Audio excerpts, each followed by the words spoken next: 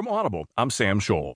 From the Washington Post, The Switch section, Eli Rosenberg writes, investigation of fake net neutrality foes has been stymied by the FCC, New York Attorney General says.